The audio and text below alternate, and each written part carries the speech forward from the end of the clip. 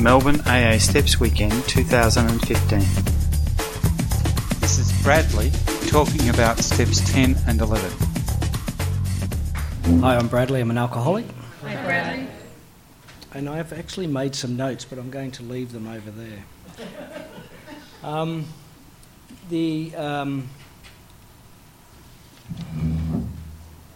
One of the things my sponsor taught me in early days was he had this technique of what he called praying through the steps.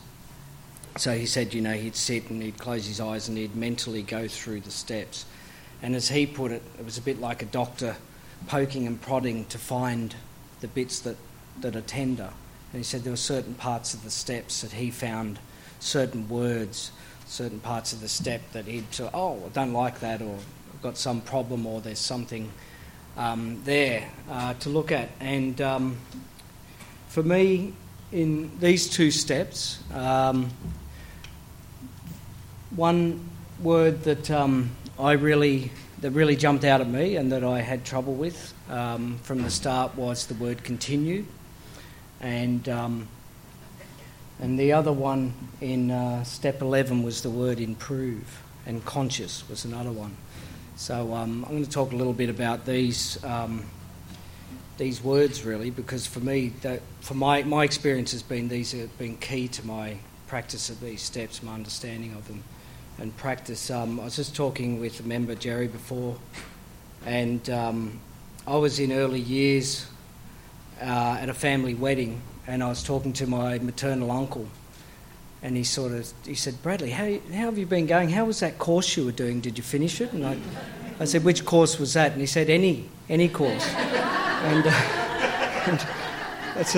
He'd just fallen off a cliff, a 20-metre cliff, sort of half tanked and broke just about every bone in his body. I think he might have got to that point, a lot of people do when they've had a near-death experience, where they just talk straight with people. But that was the story of my life. I was a great starter of things. I did start several courses. I've sort of lost count. But I think I had 3 or 4 goes at uni, various things I'd start, and I just never finished anything at the point that I got sober in my early 30s. And recovery has taught me how to continue. And one of the things I was thinking about this step, about step 10 in particular, is that, that word continue tells me that these steps are not an event, something that I just do and then move on. That's how I used to drink. I would just do stuff and then I'd just move on. I might start a course, I might go out and do this, but I would never I was unable to actually... I didn't have a sense of purpose. I was unable to start something and then just follow it through step by step and see something through to completion. And a large part of that was that I had no idea who I was. I had no idea what I liked, what I disliked, and fundamentally I didn't know what was good for me and what suited me and what didn't suit me. And the biggest part of that was with alcohol. Like I grew up with an alcoholic father, and I was sneaking drinks from an early age, and I got affected by alcohol very profoundly from the start.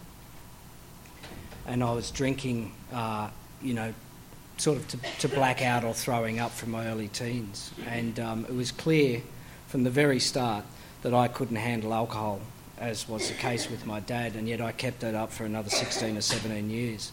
So, when I look back at that tells me that I'm someone who doesn't necessarily know what's good for me and what's in my best interests. And that's something that's followed right through my recovery, learning, certain people that I've got to be wary of, certain people that work really well for me, certain things, certain, places, certain types of activities, certain foods, certain drinks. There's some things that suit me and that work well with me, and there's other things that don't. And that has been a bit of a frame for me in doing the inventory steps, which step 10's about. So I see step 10 as sort of recapping, in a sense, steps 4 and 5, and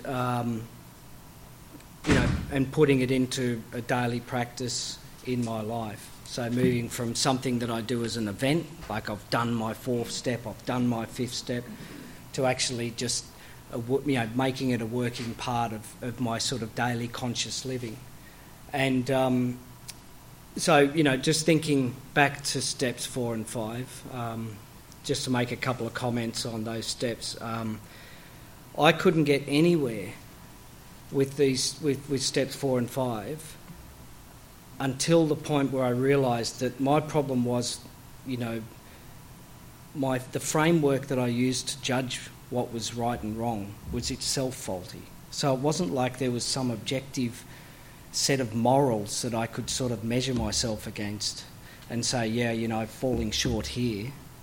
I should be doing that, but I'm doing this instead. I need to change. Actually, a lot of my, it's probably growing up in an alcoholic home, but a lot of my difficulties with step 4 and 5 was I actually had never really seriously sat and thought about what I considered to be right and wrong, and what I valued as being good for me and valued as being not good for me. And the fact that I drank alcoholically for 16 years is very good evidence of that I just didn't have a clue who I was or what I was. And so for me, the process really began of taking inventory began when I started to question, my values, question what I thought was good for me and what wasn't good for me. And, in step 10, that's something that, I get to look at on an ongoing basis. So when I first sat down with my sponsor and went through my step 5, a lot of the stuff, and this is, I think, one of the key reasons we do it with another person, is that a lot of the things that I thought were my defects of character, when I shared these things to my sponsor, he didn't think that was really what was such a big deal. A lot of the shame I felt was really stuff I'd really inherited from my father in particular and my mother, and then there was all these other blind spots I had. There was all these other real defects of character that I wasn't even aware of, that only came out in talking with my sponsor and with other older sober members. And that's where I started to get this idea that, I've sort of inherited a framework for living, of values that's really shot through with alcoholism. I grew up with alcoholism all around me. Often, to share, I grew up in an alcoholic town. It was, it was just alcoholic behaviour was normal. It was accepted. Actually, this T-shirt I've got recently, I don't know if anyone's seen the Damo and Darren YouTube videos, but that's set in my hometown, and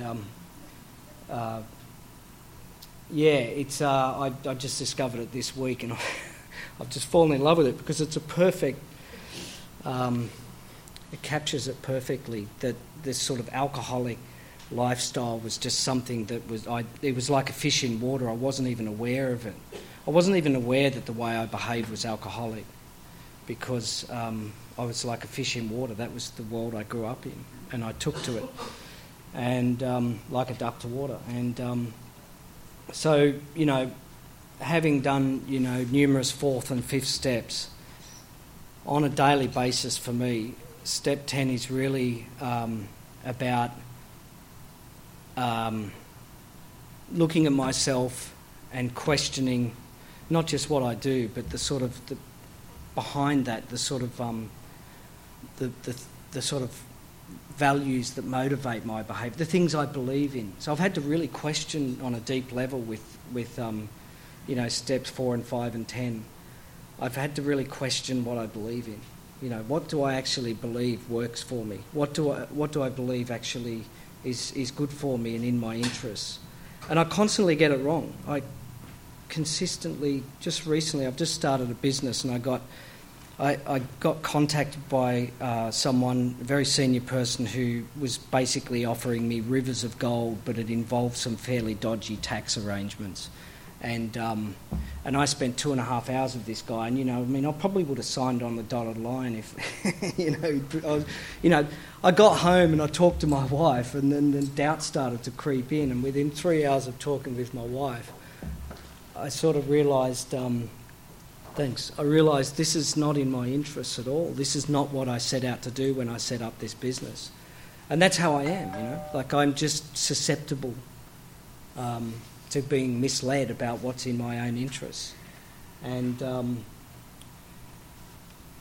so, this step for me, and particularly this concept of right and wrong, for me, I don't believe there's an objective right or wrong. That's what I've discovered in recovery, is that right and wrong for me is just a mechanism for me to make decisions in my life. And the thing about, in the 11th step, about conscious contact, is that I make conscious decisions now. So I was talking about this before. When I was drinking, everything I did was sort of more or less unconscious. For me, the perfect, metaphor for my alcoholism is being in blackout. I did a lot of blackout drinking. I was upright, I was mobile, I was potentially travelling around, and I was not conscious in any sort of normal sense of the word. I certainly couldn't tell you afterwards what I'd done the next day.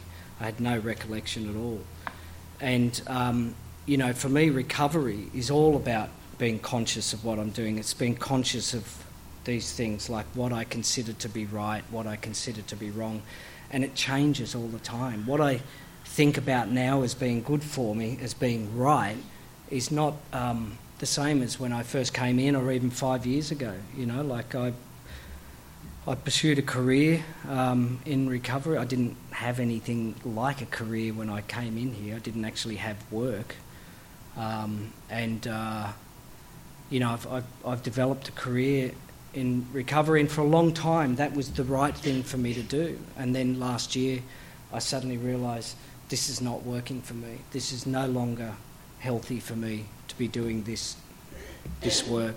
And I talked at length with my sponsor, and I walked away from it. And it's the best thing I've done. But then 10 years ago, the best thing I did was to get into this career. So my sense of what is right and wrong is changed. And that was one of the words in the 11th step that I had trouble with, because I used to think conscious contact. Why does there have to be a conscious contact? Why can't God just take care of everything and take care of me, and I don't want to know about it?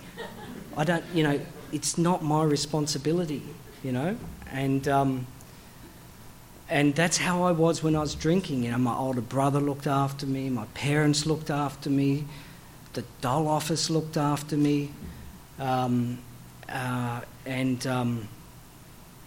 in recovery, it's like, no, son, you've got to start looking after yourself. You've got to develop a conscious contact. You've got to be aware of what your conception of a higher power is. In recovery, I've had to find out what I believe in, what I believe will keep me sober and happy. And it's not necessarily what the person sitting next to me, it's going to work for them, Like I've met many people outside this fellowship who can drink and have a great time, and it doesn't cause the chaos to them or their life that it does to me. I shared with two other guys, I was about 3 years sober, who were at the end of their 20s, and sort of it was the end of the party era, but they were still having parties and stuff. And I saw the vast majority of people were able to drink and have a good time and enjoy it and not suffer the consequences of drinking. And it's like, that's not me. I can't drink like other people can. Well, that principle applies right across the board. There's things that work for me that probably would be disastrous for other people in this room. And that's what, for me, the 11th step is about, going deeper into actually, it says sort through prayer and meditation. Like, they call these, I've heard these steps referred to as the maintenance steps. I call them the improvement steps. Because when the other word, improve. When I came in, every time I used to say this step, and it still happens actually, I'd say we, that's the first word of this step, we sought through prayer and meditation to maintain our conscious contact with God. That's how I used to always read it to myself. And then I go, oh, no, every time I go, oh, no, it's not maintain, it's improve. So when I hear people say these are the maintenance steps, I think, no, these are the improvement steps. Like, I did everything in my life during drinking. Thank you. Everything in my life that I did drinking, I did just enough that I had to do in order to get people off my back. And in a sense, get myself off my back. I'd prove to myself, I'd go to uni, I'd get really good marks. See, look, I can do it. And then I'd stop. And the idea of actually doing something, not because I have to, or to maintain some sort of status quo, but to actually do something, to proactively try and improve things and try and improve myself. This is, for me, this has been a really novel concept, and that's why, as I say, even to this day, often when I pray through this step, I instead of saying improve, I say maintain, and that tells me, that alerts me that that I'm getting lost back into the old way of thinking. And just a word on God. I didn't have any religious upbringing. My parents sort of said, when you're old enough, you'll work it out for yourself. And my path took me not into Western, but into Eastern ways of thinking and believing. And, for me, I've never worried about that word God. I just read the steps. I do the first 3 steps every morning as they're written. And then I think about what they mean to me, because that's what it says in the big book. Don't let prejudice against these terms stop you from thinking, what do they mean to me? What does that word actually mean to me, God? And again, for me, I've been able to arrive at something that works for me, that makes sense to me. And the important thing about this word is that it works. Carl Jung said that in his letter to Bill W. The main thing about it is that it's real and it works. There's no room in alcoholism for mucking around with stuff that doesn't work, or stuff that you think you should be thinking or doing. There's no room for that. You have to find out something that is powerful enough to actually overcome alcoholism. And that to me has been, in a sense, the best part of this whole journey has been. So when I got sober, I'd never bought a set of clothes for myself, not once. I'd lived off hand-me-downs at the age of 31. I'd only ever had clothes that had been given to me or from a second-hand shop at St. Vincent, St. Salvo's or whatever. And in recovery, I started to buy my own clothes. I remember I went to Gowings, famous Sydney saying, I went to Gowings when they were still there. And I sweated blood trying to choose clothes for myself. I'd never done it. I was 31, I'd never bought clothes for myself. And I was thinking about what I like, what I don't like, what suits me, what doesn't suit me. And that, for me, that process of buying clothes is like a metaphor for how I do these steps, step 10, 11, the rest of them, is I'm no longer content with hand-me-down second-hand clothes. I choose for myself what fits me. Thanks. Information about the annual Melbourne AA Steps Weekend is available from www.stepsweekend.aagroup.org.au. Thanks for letting us share.